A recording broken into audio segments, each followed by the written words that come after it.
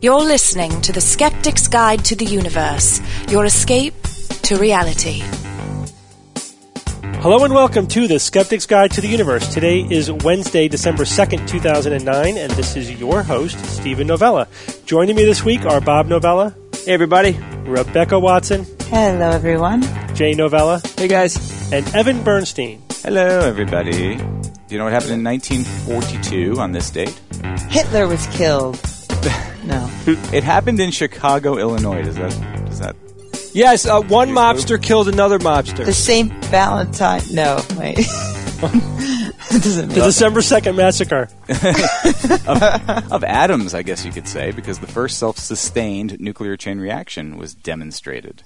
Oh, that's what I meant. At Chicago by Enrico Fermi and his team. Fermi. So they blew up the city? Awesome. Yeah, you'd think so. No, but they did build this device they built it in a makeshift lab underneath the university football stands at Stagg Field on the campus of the University of Chicago. And did they have a bunch of nutcases saying they were going to cause the end of the world and claiming that the machine itself was going back in time to stop it from working? No, they were too busy fighting a world war and figuring out how to make atomic weapons because this was all part of the Manhattan Project. Oh, right. So they had to deal with those pressing issues. What, the Manhattan Project took place in Chicago? Right, the increasingly poorly named So Manhattan. confusing to people not of this country.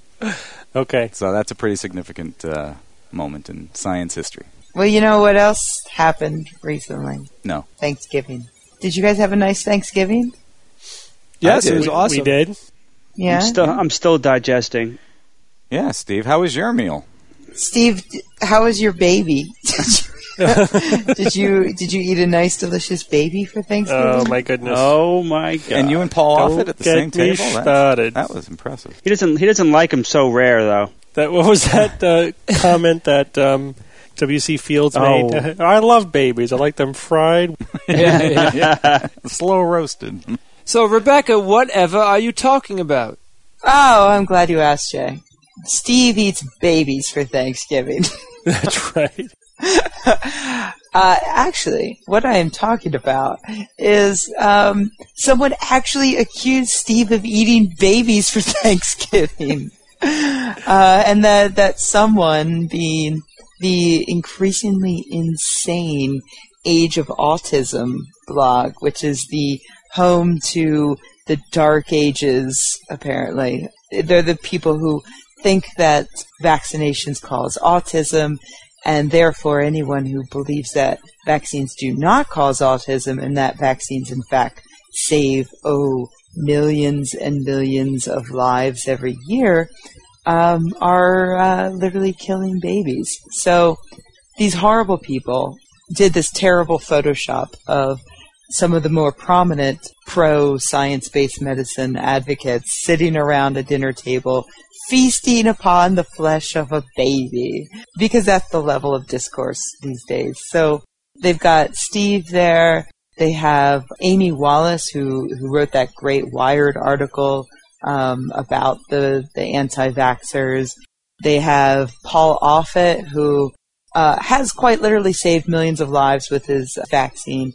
So yeah, I mean, it's that in and of itself was pretty ridiculous, and surely the comments can't be that much worse, but they were really horrible, because not only were these people cheering on this stupid Photoshop thing, but they were adding to the discourse with the most ridiculously, randomly misogynistic comments as well.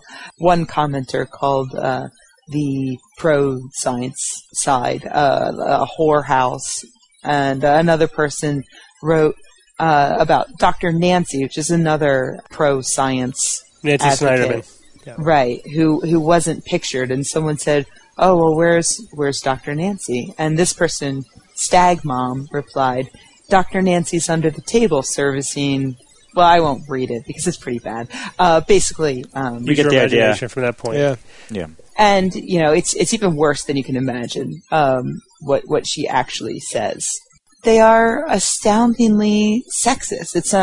that they're just anti-science, but that they resort to this incredible misogyny, the likes of which you wouldn't really expect from a group of people who claim to be attempting to save mothers or help mothers and save children. You would think that they would be rather compassionate toward women. The interesting thing was that after I posted the bit on Skeptic, Aurak contacted me and said, thanks for the article, just so you know. And then he included a few little tidbits that I wasn't aware of previously. And then he did a really great post on it. So I recommend, if you don't read Respectful Insolence, you should go out and read it now because it's fantastic. But he pointed out that one of the comments that I had gotten a screen capture of, the one about Dr. Nancy, was written by not just your average commenter, but someone who was quite prominent amongst the anti-vaxxers. But it was written by a woman named Kim Stagliano, who goes by Stag Mom, who is quite a prominent anti-vaxxer. She's one of the leaders of this movement. She's been on, she writes articles for the Huffington Post, among others. She has her own blog that's quite popular amongst the anti-vaxxers. So I hope that that it doesn't go the other way. Like, I know that sometimes we can get pretty vicious about people who are spreading pseudoscience and misinformation. I want to encourage everybody out there, never let the conversation get this low, because she made herself look horrible. They ended up going back and deleting the comment, but obviously I've got a screen capture of it, so it's pretty obvious that it happened. And the comments to this post on Age of Autism, a number of them were from people saying, you know what, I agree with you in general about autism, and I followed this blog, but I've just lost all respect for it because of what you're stooping to. So I think people are starting to see exactly how nutty some of these people are. As terrible as the blog post was, and as awful as it is to suggest that Steve is feasting on young babies for Thanksgiving, it's actually kind of nice to see that their true colors are showing through, and people are starting to recognize exactly how far out on the fringes groups like Age of Autism are, and hopefully they'll start losing some steam through things like this. Aurak also brought up a good point, though, that this certainly represents the demonizing of the opposition, right? Yeah. And this shows you where their mentality is. They are not engaged in any kind of an honest discourse, or they're not just interested in the truth or even just protecting their children. They are now wrapped up in this conspiracy theory, and they have thoroughly demonized the other side. And he said they're taking the same path that the anti-abortion fanatics took, where they increasingly work each other up into this self-righteous frenzy where things like this become acceptable. And this is also the sort of the logical, if you will, extension of their premise, which is that anyone who disagrees with them, essentially, is deliberately, knowingly engaged in a campaign of harming and killing children because they're being paid by the pharmaceutical industry, that they are engaged in a literal holocaust, against children. So if they really believe that, it's scary the kind of things that they could then justify to themselves. They did themselves a disservice by not only putting it up there, but by afterwards not saying, maybe we went too far, but a lot of the people on there, including the editor of the blog, supported it and didn't take away anything from it. Yep, they had a chance to retract, or they had a chance to clarify, correct, make some kind of, or outright apologize for it. It's been how many days now?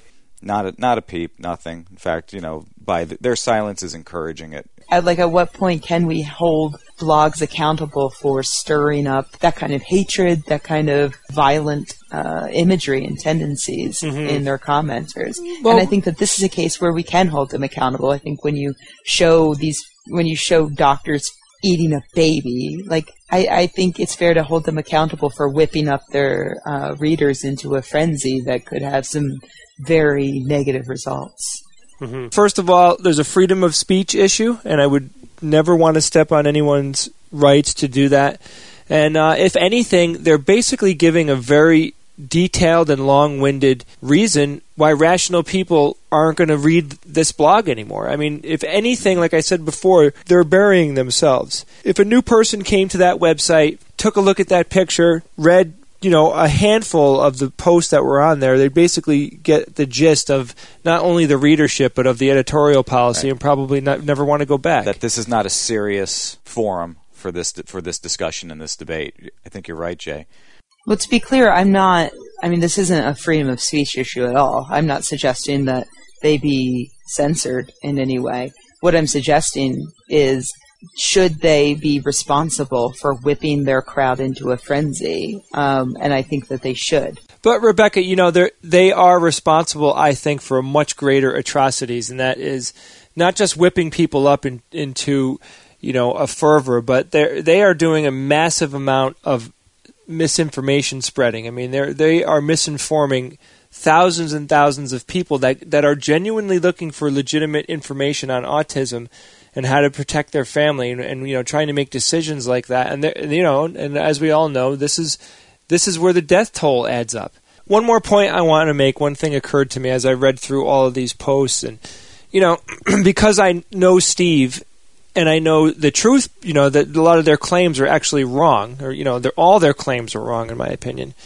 I know that Steve is not a shill for the pharmaceutical industry. I know that Steve loves and cares for his children, and in no way is this demon that they're painting. And I can say I have never, in all these years, I have never seen Steve eat any kids. It hits home even harder for me because, they're not referring to people that I don't know anything about, and I happen to personally know one of them very well. I mean, I know for certain that they are wrong, and they know for certain that they're right. Right? That's what they think. That they, to the same level of intensity that I know I'm right, they think they're right. It makes me sick to hear good people talk poorly about, and I feel sorry for a lot of those people on there.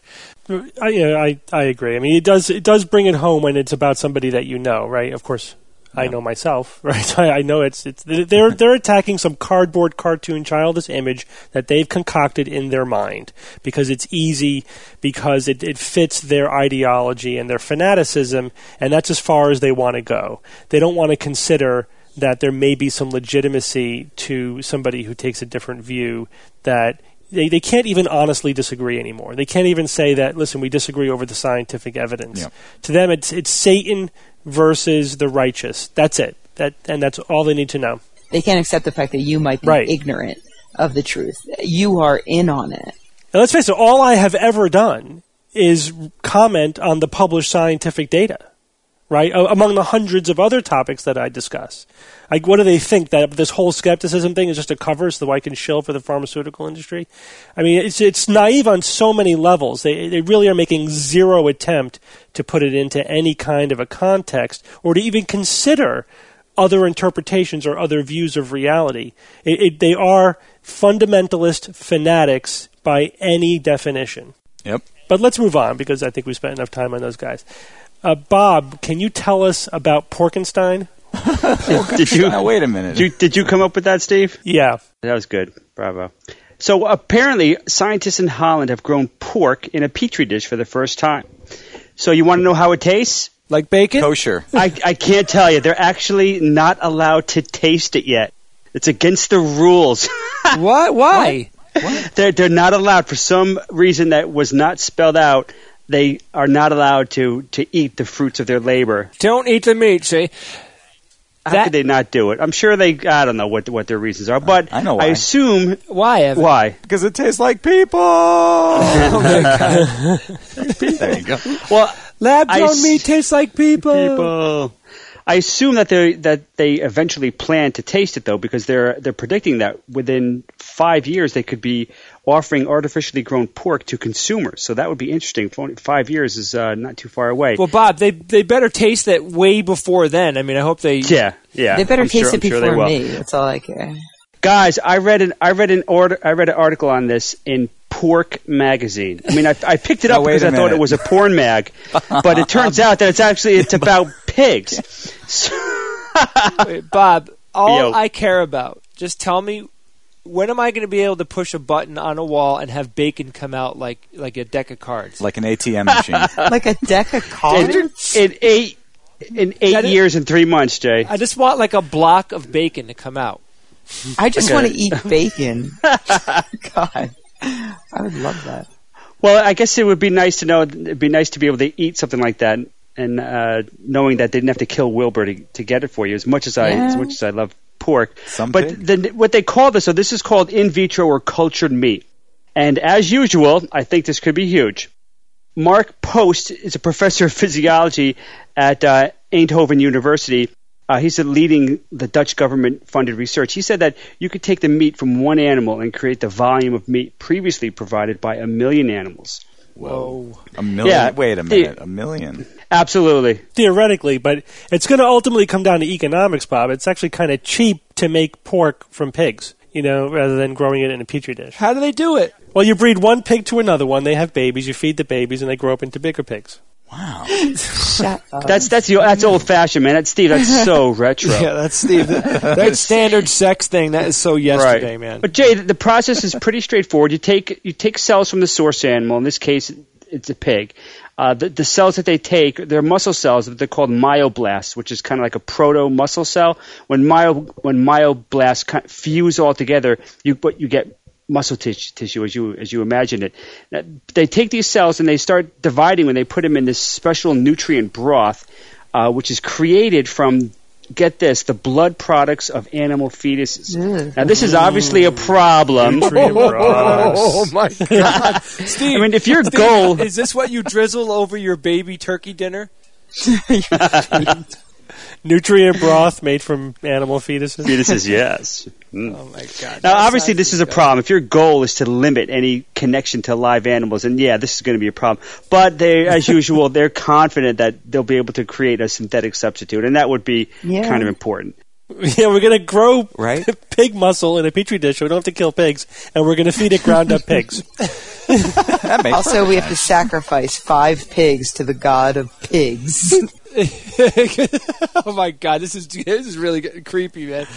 Bob, did you know that Winston Churchill kind of predicted this 50 years ago? Or no, not 50 years ago. From the 1930s, he actually said, 50 years hence we shall escape the absurdity of growing a whole chicken in order to eat the breast or wing by growing these parts separately under a suitable medium. Kind of funny. He pretty much nailed it. And then the other part of that quote was, and I'm going to push a button on the wall and it'll come out like a deck of cards. All right, guys. So you got these cells that are dividing and dividing. After lots of cell divisions, what you have this what I call couch potato muscle, because it's kind of they refer to it as soggy pork, not very buff muscle. So they need to exercise. They need to do something to it, and they're not quite sure exactly what they're going to do to it, but they need to exercise it to make the muscle, to make it like the muscle that we're used to eating. Yeah. So to do this, they think maybe if they stretch it or some other things, basically to mimic. Who knows what the method will be? But they got to mimic the effective movement on muscle. And so, from what I could gather, though, even this exercised muscle, if they figure that out, it's not like you're going to be eating a pork chop or a steak.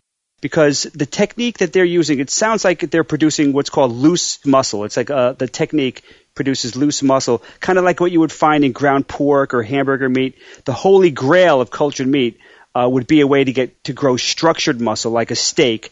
But this is very, very complicated, and I don't think anyone's really working on that precisely. I think the companies or the research institutes that are working on this are kind of working on this loose technique.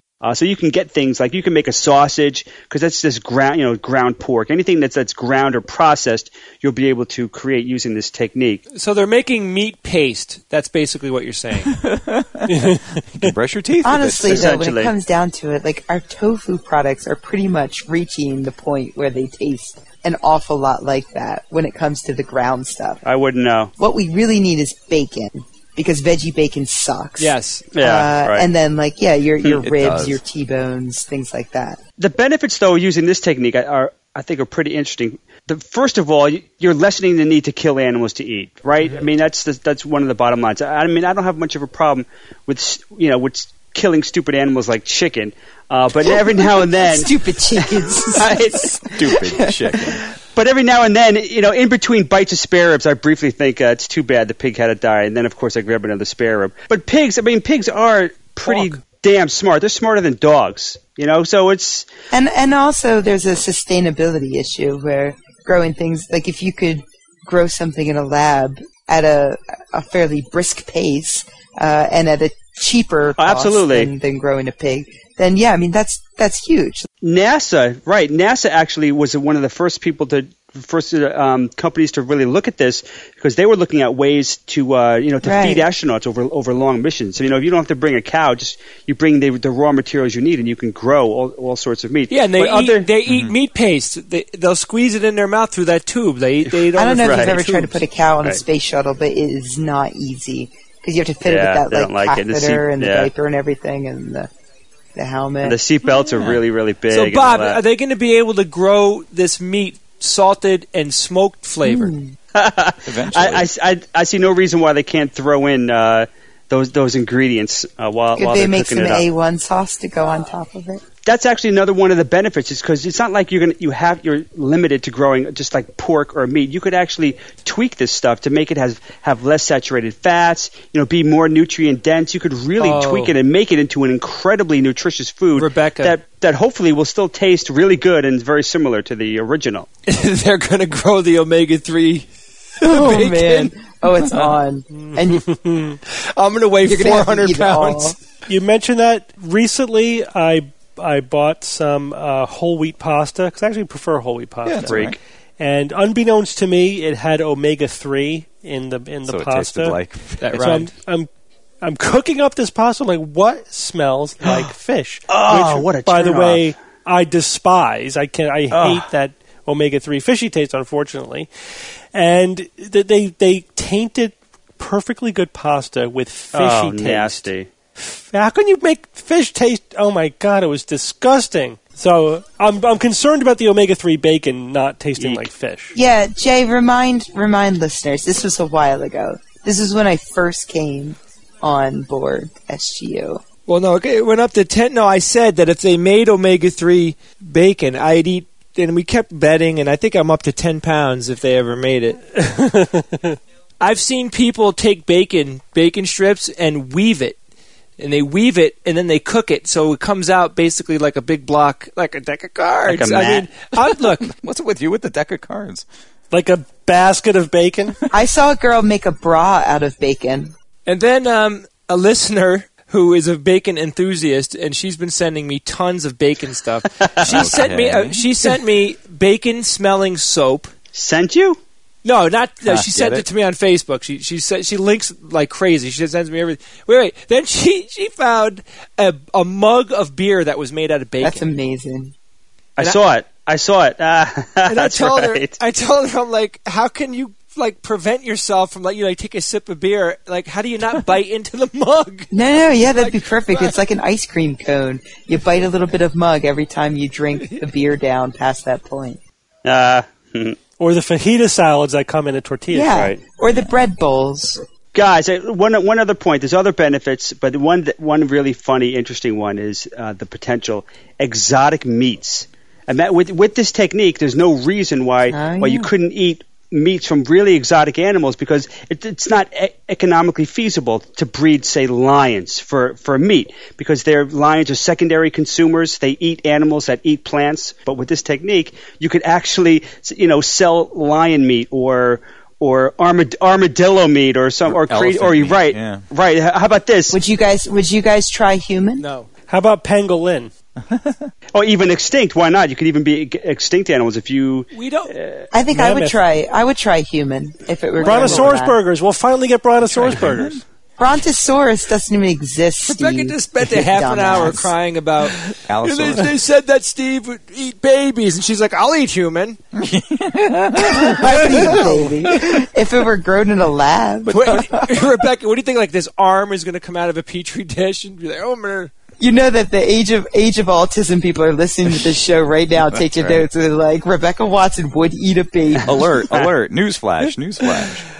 But regarding this whole news item, though, Bob, I predict that like a lot of things that are truly innovative like this, we won't really be able to tell for a while how, if at all, this will be incorporated, because there are things will come up like the texture and the cost and whatnot that you just can't predict, and people may just decide they don't like it for whatever reason, or somebody may figure out some way to use it in some niche, and then it'll explode.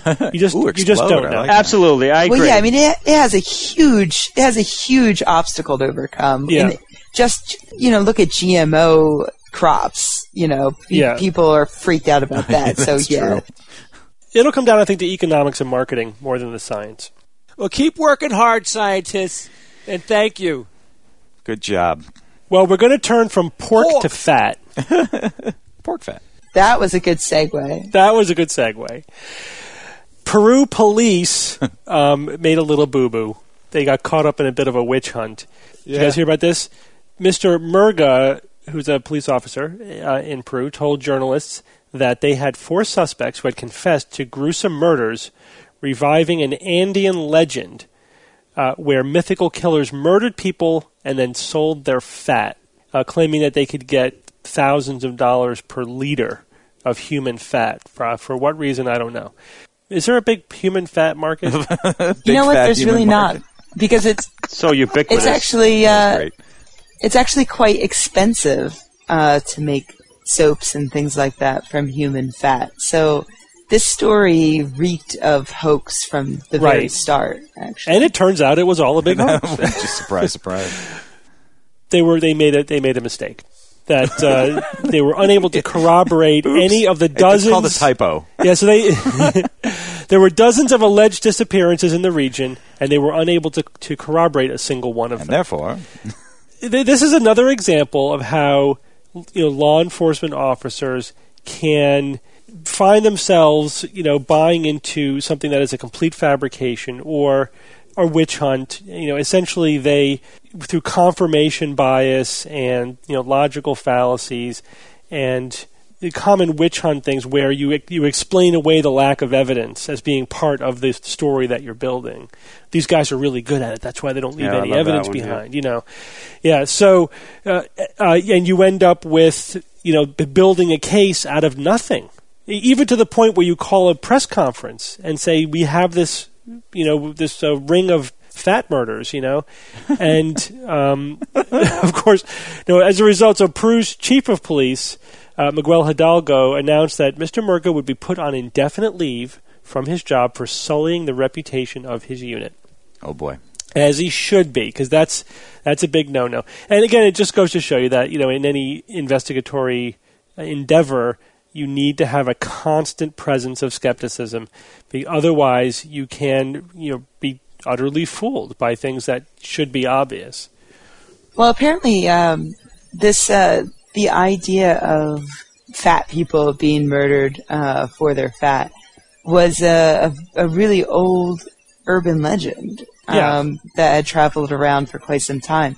And I heard the news story, and within hours, I think it showed up on there's a really great website I follow called Museum of Hoaxes. Oh, that's a I think it's great just website. museumofhoaxes.com. Great website. And that guy had that article up in an instant with information on, no, I'm not going to say that this is BS, but this sounds like BS because, and then he went into the fact that this idea of fat people being killed and their fat harvested actually is this weird legend that goes back quite some time and has been recycled over and over again, but it never really made it outside of its local area until this one. And so then these gullible foreign news services picked it up immediately and ran with it to, their detriment. Yeah, I'm still waiting for the FBI agent to finally crack that kidney stealing case. Right. The woman steals waking kidneys up in a from people. bathtub of ice. Right. Molder. There's reports all over the place of somebody's cousin's brothers. Well, let's move on to some emails. We got about 1,000 emails criticizing us for our coverage of the ClimateGate fiasco. And we also got half that many praising us, so, to be fair. Yes. That's true. The critical emails were remarkably similar. I mean, they all hit the same 2 or 3 themes pretty directly. I wrote back to many of the people who did email us with those criticisms, and most of them did, based upon my response, did say, okay, I see that, it wasn't as bad as I thought. And one guy even said, I went back and listened to the show and I was wrong, and you guys weren't saying what I accused you of saying. But here's the highlights, rather than reading through them all. Here's one point was a lot of criticism for characterizing climate change skeptics as climate change deniers. This is actually a really complicated issue, and one that I'm often conflicted over, because I do find that it can be counterproductive to use labels to create, false dichotomies and to pigeonhole people. I brought it up, and when I did bring it up, I mentioned that we should call them, call a subset of the climate change, what they call climate change skeptics, call them climate change deniers, in the same way that we call other groups of people who try to co-opt the word skeptic deniers, and that includes Holocaust deniers as well as HIV/AIDS deniers, moon landing deniers, all of those sorts. A lot of people took issue with the fact that I mentioned the word Holocaust because they thought that was some sort of poisoning the well. It's not. I was only making the comparison in the way that we are to distinguish a skeptic from a denier. And there is an important distinction between a skeptic and a denier. Right. I'm not saying that all people who question certain studies, who question certain conclusions, are climate change deniers. I was referring to a specific set of people who happen to be the most outspoken, the most rabid of the them. Extremists. The extremists, which is who we were talking about last week. Again, to put this back into context, we were referring to the revealed emails from the Climate Research Unit in the UK, and essentially making the point that the extremist climate deniers were jumping on this as vindication, and they really were overcalling it and prematurely making very extreme pronouncements about the implications of these emails. That's who we were talking about. I was very clear. I thought you were very clear that we're talking about this extreme subset of people who I do think deserve, by definition, this is who the people that we think are the deniers.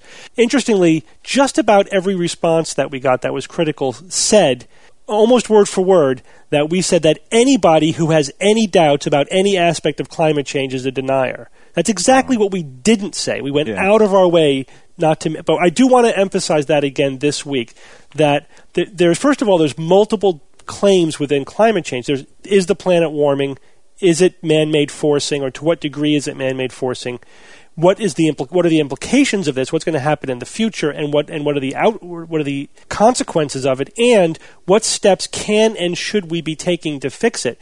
So I think it's perfectly legitimate to have a lot of skepticism about a lot of proposed alleged fixes to climate change. That's different than questioning the more basic scientific point of just that the fact that the average temperatures on the Earth are trending up. So we absolutely cannot lump them all together. We specifically do not lump them all together. I do think there's lots of room for legitimate skepticism. I know I've made the point on previous shows that the IPCC, the UN's body that reviews this data periodically, said, it's about 90%. 90% sounds like a high number, but 10% is a lot of wiggle room in science. So even they are admitting that there are limits to our ability to project this into the future. And I specifically mentioned that there is a legitimate role for minority skepticism in these kinds of very important scientific endeavors. So I'm not sure, why there was that almost unanimity in saying that we were calling every type of skepticism denial. And another common theme was the idea that calling anyone a denier just shouldn't be done. That denier are negative words, and that it fosters an us versus them sort of environment, which I couldn't disagree with more. I think that it's an important word, and it has a real definition, and the fact that it's a negative connotation is entirely deserved. it perfectly describes people who will reject something without even considering it as an option, without looking at the evidence. That's what denial is. And it's important for us, I think, to maintain the integrity of the word skeptic. I think it's a good word. A lot of people want to change it, want to move to bright or something else. I think skeptic is a perfectly good word that other groups are trying to co-opt, groups who aren't using actual critical thinking skills. So for that reason, I think it's important to call out when someone is using the word skeptic but is not actually being skeptical. And that's why we use the word denier or denial when it's called for. Yeah, it's interesting. It's kind of the false dichotomy versus false continuum demarcation problem, right? We don't want to separate people into two discrete groups as if there isn't a continuum between. However, the fact that there is a continuum doesn't mean there aren't people at the extremes that we can fairly characterize in one way or the other. I think there are people that can be fairly characterized as deniers without saying that anybody with any doubts is a denier. Again, there's still this spectrum and there's still room for legitimate, very needed skepticism on many issues. Which is interesting. And I do think, again, I do think that at times people could be a little bit too loose with the terminology and can use it as a rhetorical weapon. This is a can of worms I probably shouldn't open, but I do think, just to pull another example from within the broader skeptical movement, there are people who are using the term accommodationist to sort of pigeonhole and to denigrate anyone who does not take the most extreme stance against religion, for example.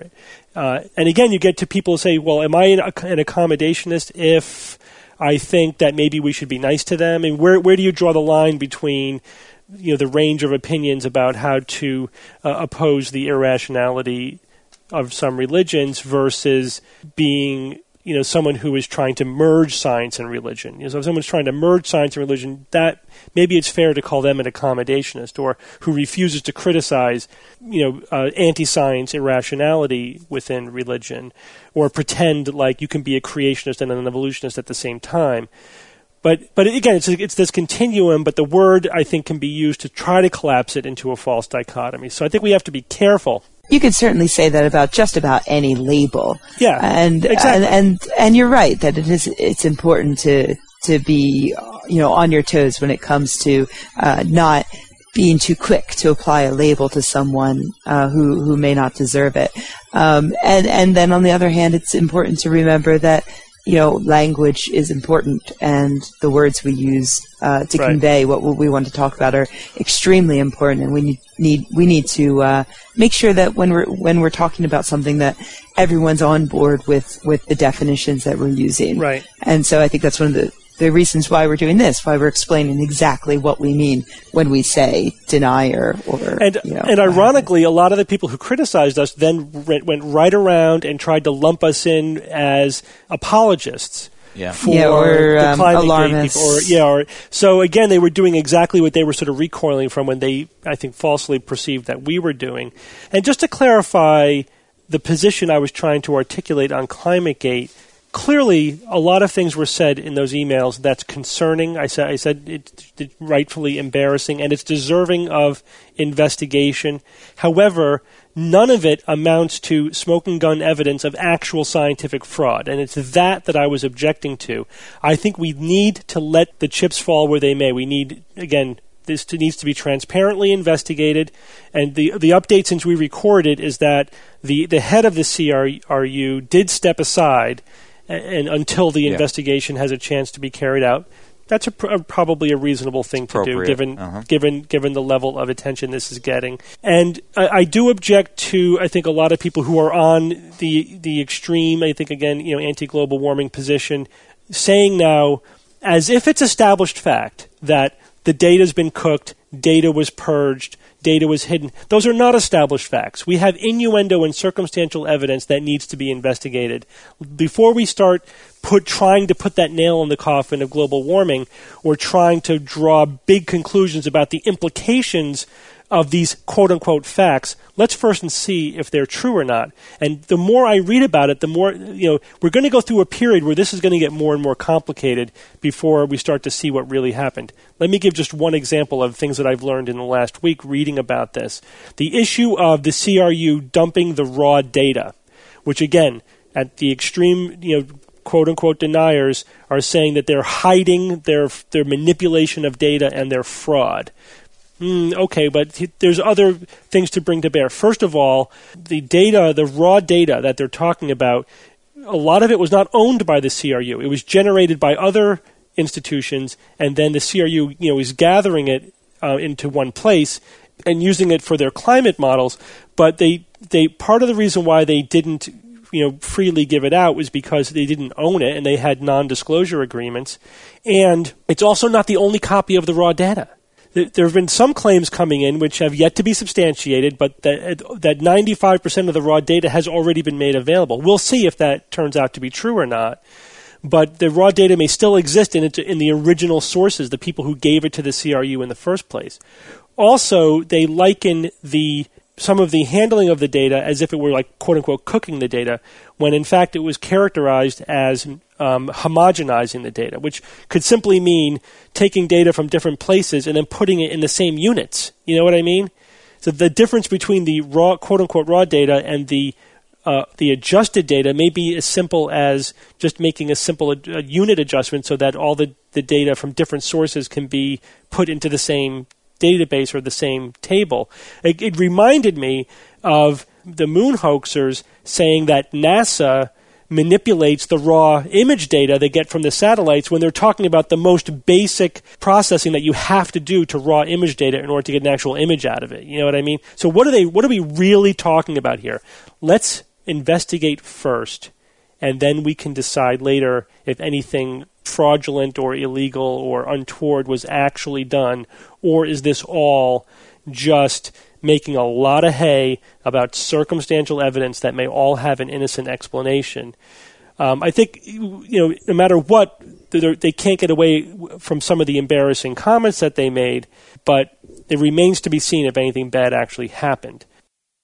Well, we'll keep everyone updated as this story evolves. We'll certainly be following it closely, and day by day there's more interesting information coming out. But I think that should be enough clarification of our position for now. And why don't we go on to our interview?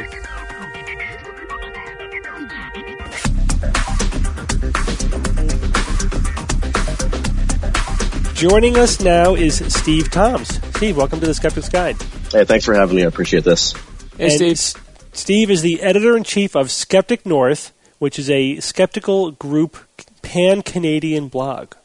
And we are here to talk to you about one issue that you guys have been tackling, and that is the attempt that's being made by naturopaths in Canada to gain the right to prescribe medications. Can you tell us about that?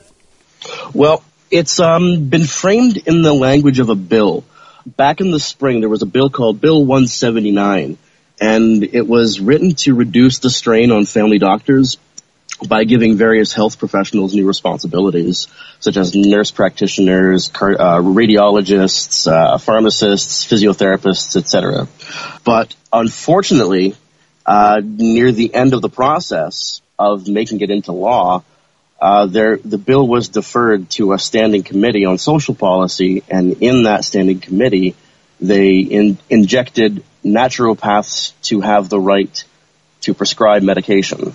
Mm-hmm. And that's kind of what we've been dealing with, I guess. And it's amazing how that process works, and how provisions like that could be just slipped into bills really without any kind of public debate on the issue. And same thing is true in the United States at the state level, even at the federal level. If you're vigilant enough and you have the ability to lobby, you can get these mischievous provisions slipped into bills, and into these, especially the bigger the bill, the easier it is to hide it. Yeah, and this bill itself was a huge bill. It incorporated various previous acts of Ontario Provincial Parliament. After the first reading, which was back in May, the naturopath recommendation was shut out. And after the second reading, it was also shut out. but there was a write-in campaign, and that's when it got deferred. It was approved in its final format and ordered for a third reading, and in provincial politics in Canada, third means final reading, and it's almost always just ceremonial at that point. So has the third reading occurred yet? Yes, it did. And it got through, so now it's law, basically. It will become law, yeah. It said bill carried, and that basically means approved. Okay, so we just lost this one, right? They slipped this one under the radar. Yeah, they did. But we took a lot of lessons from this. Mm-hmm. Our organization, Skeptic North, is really young. We've only been in operation since October 1st of this year. And we've had very little time to organize our strategies and our plans and all that kind of stuff. But we only started acting against this particular amendment because also we aren't against the bill. It's just this little amendment. We had about 2.5 weeks of activity, and we made it a national media story. Mm-hmm. We got mainstream media press. And also it circulated around the blogosphere, both skeptic and science blogs.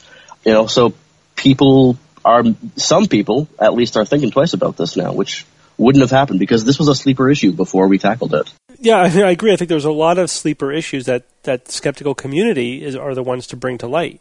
It's part of our job, right? Is just to keep an eye on these sort of things. And then I think the beauty of the internet now in Web 2.0, as we've said before, is that small groups like yours can make an issue a national issue to bring it to light, and then of course we blogged about it on Science-Based Medicine. We picked up on it, and we can amplify it many more times. But it's unfortunate that were you just too late to the issue, or was the naturopath lobby just too strong? Did you just not have the infrastructure to get to the right people? So what was lacking that we can fix for the next time around? I hate to say all of the above, but all of the above? Okay. The ordering for a third reading was made on October 20th. And at that point, we had all kind of assumed that as it was turned down after the first and second reading, that it wasn't going to be an issue. So it kind of got deferred, and we didn't really realize it until it was too late. So there was a timing issue. Mm-hmm. Also, as I mentioned, Skeptic North is a really young organization, and we've never done something at this scale before. We were learning how to do this as it was happening. It was kind of like this weird on-the-job training. We were also building our media contacts and our skeptical contacts while we were begging them for help, sort of thing. Right. Well, just for our listeners, and so if a reporter from a major news outlet contacts you about this issue and said, well, why is this a bad thing? Why shouldn't naturopaths have the right to prescribe medicines? What would you tell them? Well, actually, I was on Calgary radio last night, and I answered that very same question. The problem is that naturopaths do not have the medical training to prescribe medical drugs, and that's kind of the bottom line here. The counter-argument that we faced a lot is that they face 8 years, that is, naturopaths have 8 years of education, but that's taking into account 4 years of university training in the undergrad, which they're not affiliated with. No naturopathic college in Canada is associated with a Canadian university, so that's kind of taking credit for the university system.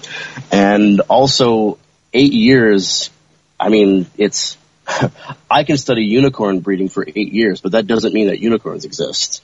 Right. Quality of education also matters here. Right. Of course, I agree with you. Just again, for our listeners who may not be aware, naturopaths are really like a cult-like medical pseudo-profession. They believe in a hodgepodge of just about any unscientific modality that's out there. They prescribe homeopathy and acupuncture, and they believe in a lot of unsubstantiated notions like, magnetic fields cause a lot of diseases, and they prescribe very restrictive diets, thinking that food allergies or effects can cause a lot of problems. never saw a supplement they didn't like.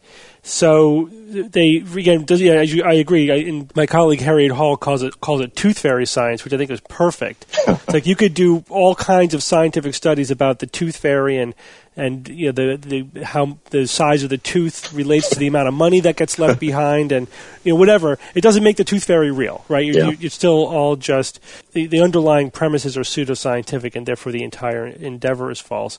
And this also gets to the notion that this is naturopaths trying to expand the scope of their practice, which usually happens once they get licensure, and also trying to function as primary care healthcare providers, being the first person that somebody sees when they're sick, which is scary because they don't have the training and they don't have the dedication to science. So this is a very unfortunate thing. Yeah. Can I ask you, what's the status of naturopaths in Canada? They've kind of been going under the radar. Now, we have, in various parts of the country, we have a bit of a doctor shortage. And what concerns me is that when naturopaths proclaim themselves to be naturopathic doctors, that little twist of language can be really appealing to somebody who doesn't understand or perhaps not educated in what naturopathy means. They could be very easily dazzled by that natural solution. Mm-hmm. They are a pretty powerful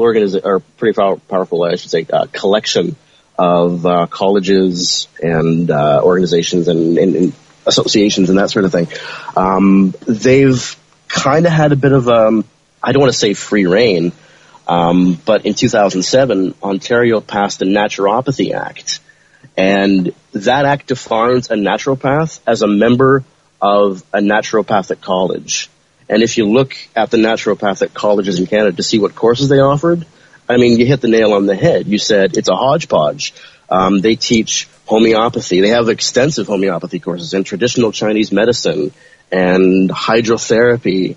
It's this massive, hodgepodge, I guess, is the best way to say it. There's very little oversight. And it varies from province to province. I can't speak too much about the other provinces just yet. But in Ontario, they're regulated under the Naturopathy Act and the Drugless Practitioners Act. There's very clear guidelines as to what procedures they're allowed and not allowed to perform. Well, is that now an oxymoron, the Drugless, what did you say, the Drugless Practitioner Act? The Drugless Practitioners Act. Can now prescribe drugs. Well, the bill itself is referring to the Naturopathy Act for the expansion of prescription, but as far as regulatory agencies, that part was deferred to the Drugless Practitioners Act. Mm-hmm. So they have the same oversight that a physiotherapist has, that kind of thing. Yeah, I mean, it's not dissimilar to the U.S. where, professionals are licensed by each state. And naturopaths have been fighting in every state to get licensure, and they've succeeded in 15 or so different states. Chiropractors are licensed in all 50 states in the United States. And similar kind of process, just chiropractors are about 50 years ahead of naturopaths.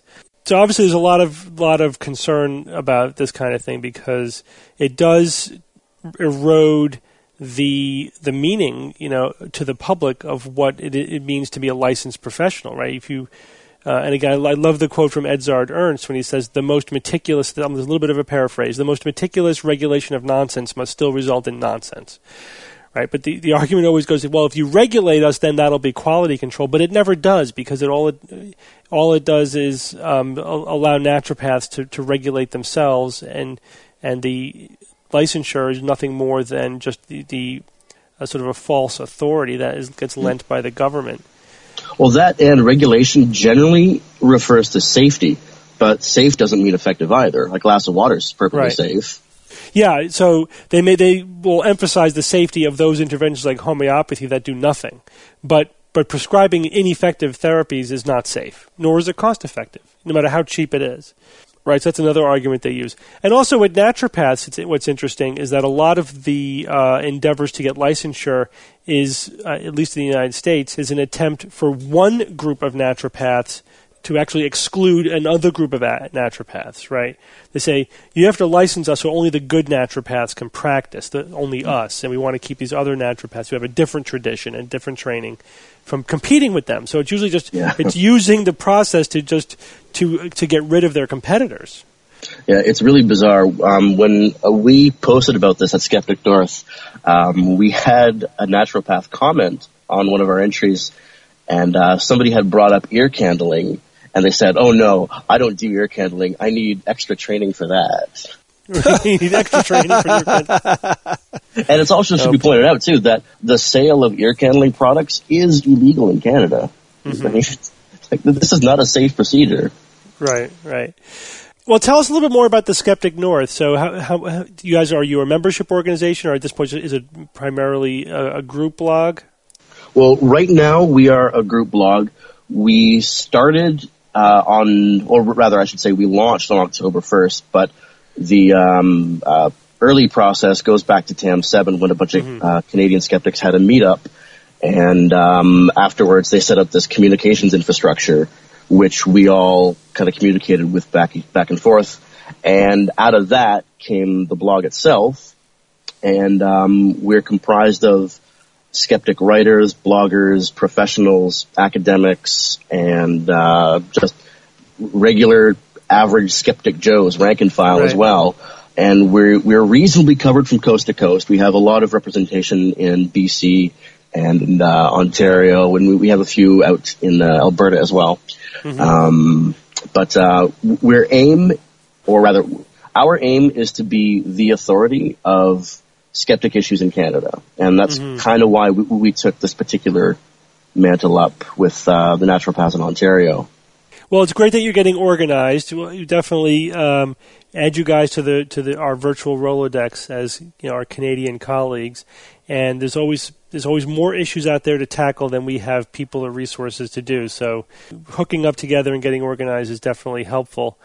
I had mentioned to you, I think when we were talking about this issue, that we have recently formed another group called the Institute for Science and Medicine, which is, right now we have, I think, 42 physicians. It's an international organization, so it includes Canadians as well as the U.S. and Australia and Europe, essentially to tackle these issues, the intrusion of pseudoscience into medicine. Yeah. And so again, we're just forming as well. So this was an issue that came on our radar, but we never really were able to mobilize to do anything about it in time. And we had, the American health reform was kind of taking a high profile as well. So we definitely need to build our infrastructure so that we can react to these things quickly enough. Or maybe next time around, we'll be able to keep these kinds of laws from getting passed in the dead of night. Well, and what Skeptic North has been able to do in our very brief existence is we have regular mainstream media coverage in Canada. A major newspaper up here regularly prints our posts. I've had, I think, 4 of my posts go up on the National Post, and the issue that brought up, or rather blew the whistle on this naturopath thing in Ontario, that was in print.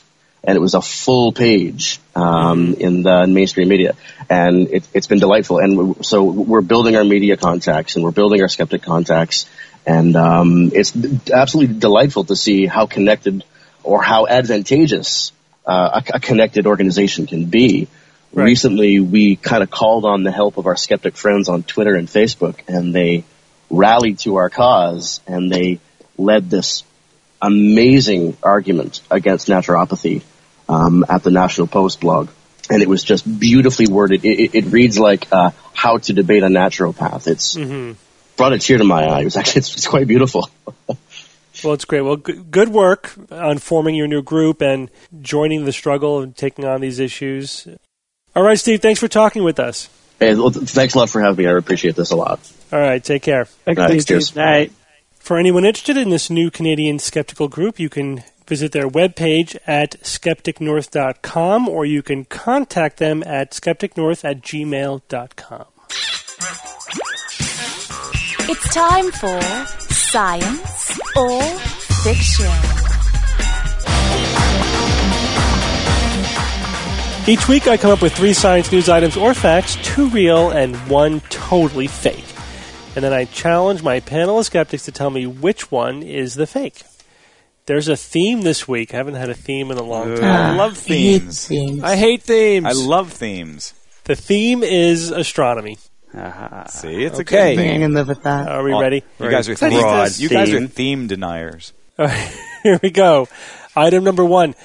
Astronomers have discovered vast clouds of metallic atoms, specifically chromium, 30 million solar masses, and manganese, 8 million solar masses, in intergalactic space. Item number 2. New observations suggest that the globular clusters that swarm around the Milky Way's galactic bulge each harbor a supermassive black hole at their center. Item number 3. Astronomers have described a new type of supernova resulting from a 200 solar mass star that took 70 days to reach peak brightness and exploded so powerfully that it did not leave behind a remnant to form a black hole. Evan, go first. Okay, so the first one was about the vast clouds of metallic atoms in intergalactic space. Yeah, I don't see why they couldn't make some kind of measurements and then make extrapolations based on those measurements. So I think that's pretty plausible. The second one was that the globular clusters that swarm around our Milky Way's galactic bulge are each harboring a supermassive black hole at their center. Wow, I thought the conventional wisdom was that there was a supermassive black hole at the center of the galaxy itself, but not anything else like the globular clusters. So that would be very new and different, but a supermassive black hole. Well, don't you think they could have detected that kind of gravity and other effects that would be having much sooner than recently? I would think so. But the third one is fascinating. The most fascinating, I think. A new type of supernova resulting from 200 solar mass star took 70 days reaching peak brightness, but exploded so powerfully it didn't leave a remnant to form a black hole. I don't know how they described a new type of supernova. I don't know how that's possible. I always thought the black hole had to be there in the case of supernova explosion. Having trouble digesting that one. But I'll say that the globular clusters one, I'll say that one is the fiction. Okay, Rebecca? See, that's funny because that's the one that I thought was the most likely to be true. For me, it was between the 1 and 3. Yeah. Between metallic atoms and new type of supernova. Because I was thinking the new type of supernova seemed plausible at first, but then I thought maybe you're trying to mix this up because there's that new Super Mario Brothers, and that maybe you're just trying to mix this up in that case.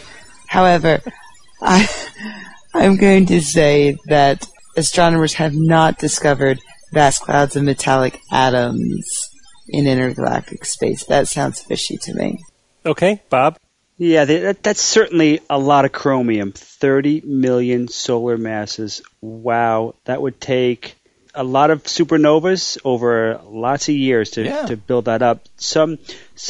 Somehow all of that kind of accumulated close together. I guess it's feasible, but wow, that's very, very interesting. The amounts are just staggering. 30 million solar masses. That's a lot. Let's see, the second one. Yeah, the supermassive black holes in the globular clusters. I didn't think there was enough. Globular clusters generally have, 100,000 stars? Not a hell of a lot more than that. I just don't think that the supermassive black hole in the middle of that could have, a million solar masses. That doesn't sound right. And I agree with Evan. I think we would have noticed the gravitational source for that a long time ago. So I'm skeptical, or maybe I'm just denying that one. Let's see. The new type of supernova. That's quite a bold claim. A new type of supernova, 200 solar mass star.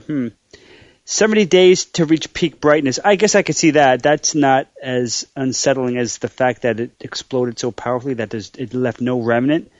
That I don't think I've ever even heard of that before. I don't know. Maybe somehow the mechanics of the explosion itself left so little behind that it's either undetectable or really just nothing there. I guess that's possible because there's so much we still are learning about supernovas.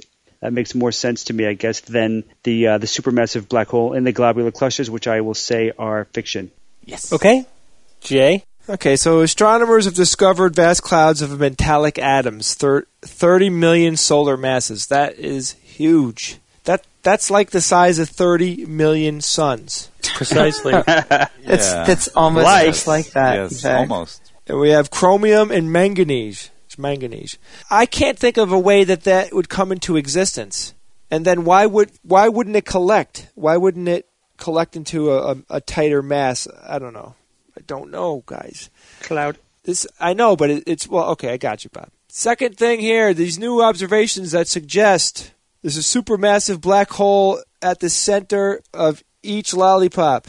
Oh my That's a good God! way of putting it. All right, so basically what we have is we have a bunch of globular clusters, and we're saying in each one of them there's a supermassive black hole, and they've gone undetected up until now. Is that what you're saying, Steve? Maybe they're small supermassive black holes. I believe that's self-explanatory. I gotcha. All right, that at least is plausible, right? Yes, thank you. Next one. Astronomers have described a new type of supernova. Aha! You're trying to trick me at the end there, I think, though. Which one did you pick, Bob? I picked the globular cluster supermassive black hole. My gut is telling me that it's the first one, so I am not going to pick the metallic atoms. I will not. So now I'm down to the last two. and then I have a 50-50. I don't have a 50-50 chance because of statistics, so I should change my answer. No, you're getting mixed up now. Not quite, but I know what No? This isn't the Monty Hall problem because I'm not telling you. you don't get a reveal. Yeah. I'm not opening up one of the doors and saying this one is science. All right, I'm going to go with Bob. I'm going to say that there are not supermassive black holes at the center of every one of the globular clusters. Okay, so you all agree that astronomers have described a new type of supernova resulting from a 200 solar mass star that took 70 days to reach peak brightness and exploded so powerfully that it did not leave behind a remnant to form a black hole. Yes. And that one is... It is science. Wow. That's cool. Thank you. That's incredible. That is incredible. Very cool. It's always nice when you find a new type of supernova. It is always nice, isn't it? Yeah. And the Super Mario Brother, too. This was predicted, actually. So this is finding the first example of one that was predicted from models. This is a pair instability supernova. It's found in a dwarf galaxy. So imagine you have this 200 solar mass star. It's so massive. How massive is it? That the core of it itself is able to form a supernova rather than the whole thing. And what happens is the high energies of the core produce electron-proton pairs, and this bleeds energy away from the core, and it gets to a point where the energy is bleeding away from the core at such a rate that it could no longer sustain the gravitational attraction. Right, so stars don't collapse because the energy of the burning of the nuclear fuel pushes the star out and balances the force of gravity pushing in. Right. In this case, the core gets unstable and collapses because it doesn't have enough energy to maintain itself against gravity. And they say this is primarily because it's bleeding away energy through this electron-proton formation. So gravity wins out. Gravity wins out. Yay, gravity. And then it collapses and it explodes so powerfully it just blows apart the whole star, leaving nothing behind. It's an extremely bright supernova, bright even for a supernova. The one that they're observing took 555 days to fade. Wow. Took 70 days to reach its peak. Wow. So usually, that's incredible. Usually supernovas last for a couple weeks? Yeah. Yeah, something like that. This is a lot longer. How do you figure that, Steve? That is wicked. Damn. Let's go back to number one. Astronomers have discovered vast clouds of metallic atoms, specifically chromium and manganese, in intergalactic space. And that one is science. Science. Yes. Very nice. I keep losing. I'm on a losing streak. No, don't look at it that way. Look at it as a not winning streak. No right to complain. Loser. So this is neat that astronomers using the Suzaku Orbiting X-ray Observatory were able to identify these vast clouds of chromium and manganese in the Gamma Quadrant. Nope, not in our galaxy. It's an intergalactic in the intergalactic medium of the Perseus galaxy cluster. Perseus. So between galaxies, which is interesting. Think, how does all of that metallic atoms get in between galaxies? The gravity must have funneled it there from the cluster, right? Is that how it did it? No. I'll be Not a honest, bad I don't guess. know how metallic atoms get anywhere. So, Dark energy. So here's the quick background. When the universe was created with the Big Bang, it was basically mostly hydrogen, some helium, little bit of lithium. That's about it, right? You just got that from the Bare Naked Ladies song. I did. At the intro to the Big Bang Theory. Yeah, I love that. And but none of the heavier elements. Regular stellar fusion can make heavier elements up to iron, depending on how big the star is. And beyond iron, elements have to be made in supernova. Cooked up, yes. Chromium and manganese come from supernova. So how does all of that chromium and manganese get in the intergalactic space? Why wouldn't it be in the galaxies where they were made in the supernova? Well, that's what's really fascinating about this. But what they think happens is that the quantity. When supernova occur, there are obviously extremely energetic events. It creates a flow. It basically blasts these materials out into the intergalactic medium where it collects.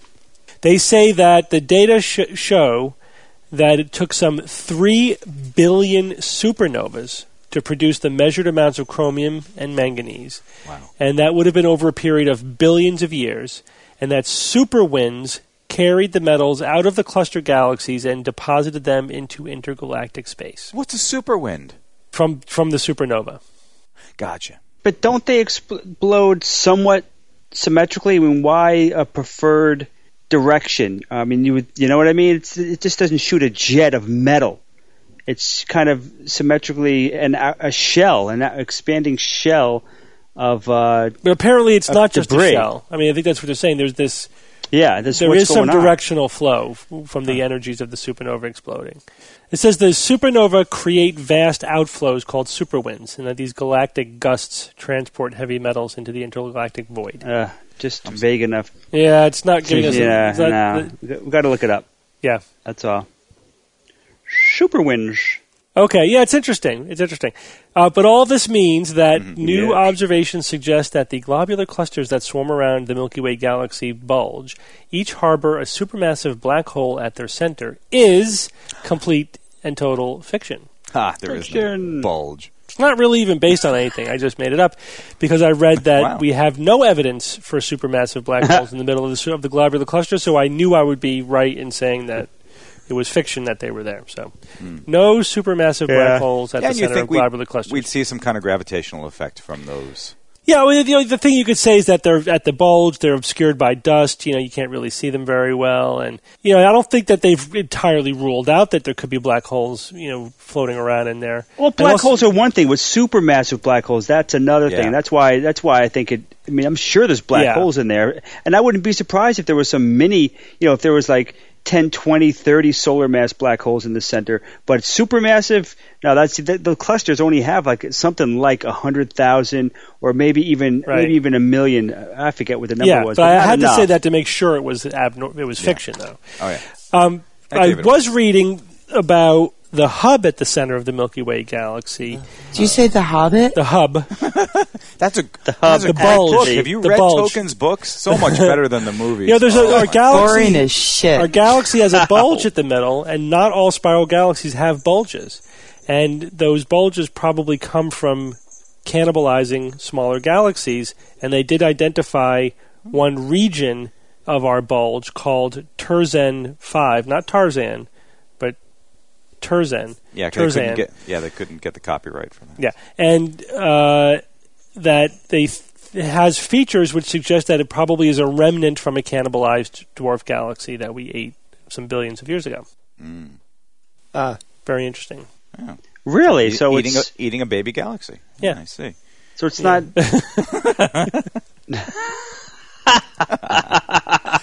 I love science fiction with themes. That was pretty good.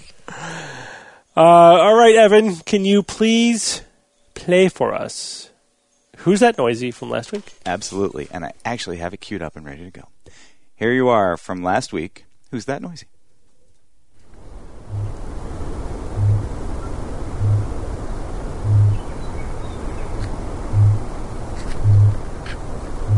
All right. And who was that noisy? That noisy was none other than the booming sound that the cockapoo bird makes. Mm-hmm. K-A-K-A-P-O. It's also known as the owl parrot, a species of flightless nocturnal parrot endemic to New Zealand. And they're adorable. Have you guys heard of Stephen Fry's most recent project, Last Chance to See? He's been going around. No. You've read the book by Douglas Adams, of course, right? Yeah, Yes. Last Chance to See. Yeah. Well, Stephen Fry was traveling around the world revisiting the parts of the world where Douglas Adams visited, and I think that the documentary is going to be coming out shortly. But he also revisited the kakapo, which is like the most charming bird on the planet because it has absolutely no fear of predators because it survived for so long without any predators coming after it. And so it basically immediately just runs up and starts humping Stephen Fry's cameraman, and it's adorable. So Very cool. Well, yeah, what's not to love about a nocturnal owl parrot? that humps you. Absolutely. And That hugs you. that noisy was actually sent in by a listener, Grant, listening from New Zealand, who Thank you, Grant. made us aware of that. Thanks for participating, Grant. We always appreciate And Grant, it. by an amazing coincidence, was also the first one to get it right. Isn't that fascinating? No. That honor went to our dear friend Bondurant from the message boards. Congratulations. Yeah, I did notice that there's a lot of people throwing the cockapoo around. Yes. It's bad when you throw your cockapoo around. Yeah. But isn't a cockapoo a mix between a cocker spaniel and a poodle? Yeah. Yeah. No. What? That's confusing. Is that true, Jay? You're the dog aficionado. They breed everything with poodles now. I know. You got pomapoos and shit poos and... Watch your language, Steve. It's a family program. Yeah, shih tzus and poodles.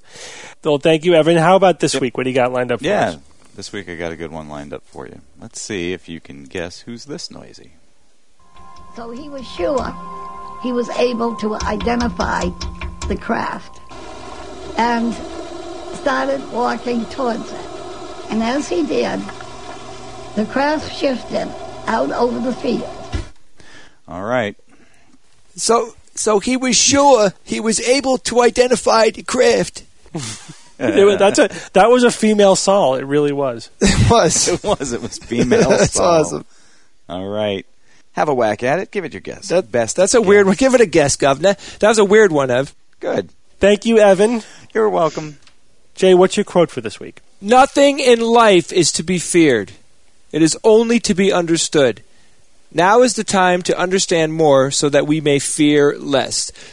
Marie Curie! Very timely with that, Jay. Right on the beat. You know That who was she perfect. is, right, Steve? Oh, yeah. Marie? Yeah. Go ahead. Hit me with it. What do you know? She is a female scientist involved in the discovery of radiation. Actually, And she died of it. you guys Won died of 2 radiation. Nobel She Prizes, wasn't aware right? of the dangers of it. Nobody was at the time. 2 Nobel Prizes. And I think she was the first person to win 2 Nobel Prizes. Okay, so April 17th, 2010 is the next Nexus event. And it again will be at the French Institute in Manhattan. It's a one-day event, very similar to the one we had in October. Save the date. We will give you more details as they become available. Since we're having people save dates for stuff, the TAM 8 dates have been announced to July 8th to 11th. July 8th to 11th, so save that date as well. And while you're checking out randy.org, randi.org, for TAM 8 information, don't forget it's their Season for Reason fundraising drive. And you can apply for the JREF Visa card, and you can also vote for the next image to appear on the card. And the dates have been announced for the very first TAM Australia. This also happens to be the reason why we've been saying we're going to Australia for the past year and a half. Yeah, this is our big trip to Australia, which they've now expanded into a TAM Australia for this meeting of the Australian Skeptics. I know that Brian Dunning is also confirmed. Obviously, we're all going to be there, very excited to go. George Hrab's going. And George Hrab. Randy himself also has committed to go. Yeah, obviously that's pending how he's doing. All yeah, as well, yes. The Australian Skeptics and the James Randi Educational Foundation it will be hosting TAM Australia, held in Sydney from November 26th to 28th in 2010. And it will be held at the Sydney Masonic Centre. More details, obviously. We will have details. The JREF and the Australian Skeptics will all have details. But again, that's the date. So those are 3 big events next year. Hey, everybody. I have an announcement to make. Sunday, the 20th of December, there is a fantastic show happening in London called 9 Lessons and Carols for Godless People.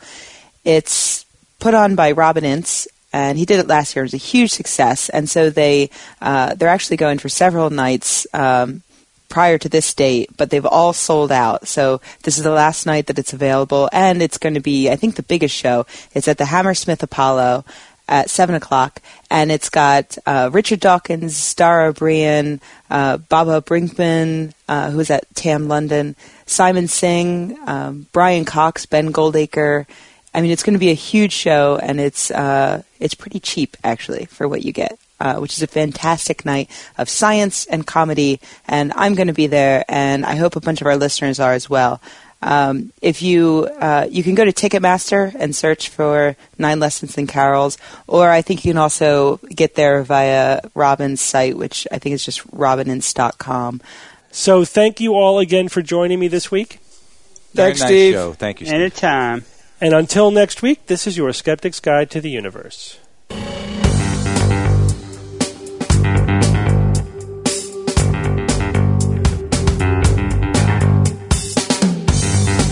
The Skeptic's Guide to the Universe is produced by the New England Skeptical Society in association with the James Randi Educational Foundation and Skepchick.org.